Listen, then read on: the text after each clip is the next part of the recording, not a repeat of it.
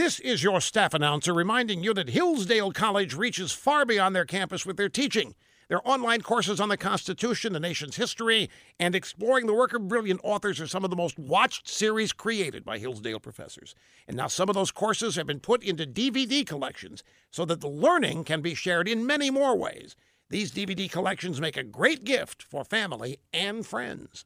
Order them today at HillsdaleDVD.com. That's HillsdaleDVD.com. Well, the election changed the makeup of the Senate Judiciary Committee. Republicans gained a seat. The Democrats lost one. Now, traditionally, the last member appointed gives up his or her seat.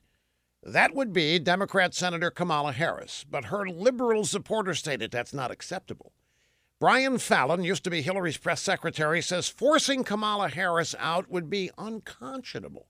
Well, she's the committee's only African-American woman, and she's the best questioner the Democrats have. Fallon threatened a backlash, so Chuck Schumer's trying to work out a deal to let her keep her seat. Now, obviously, there's an obvious solution to this Democrat dilemma.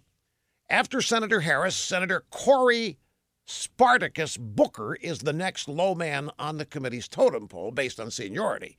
He can prove how much he cares about women. He can have another I am Spartacus moment by offering his seat to the woman, Kamala Harris.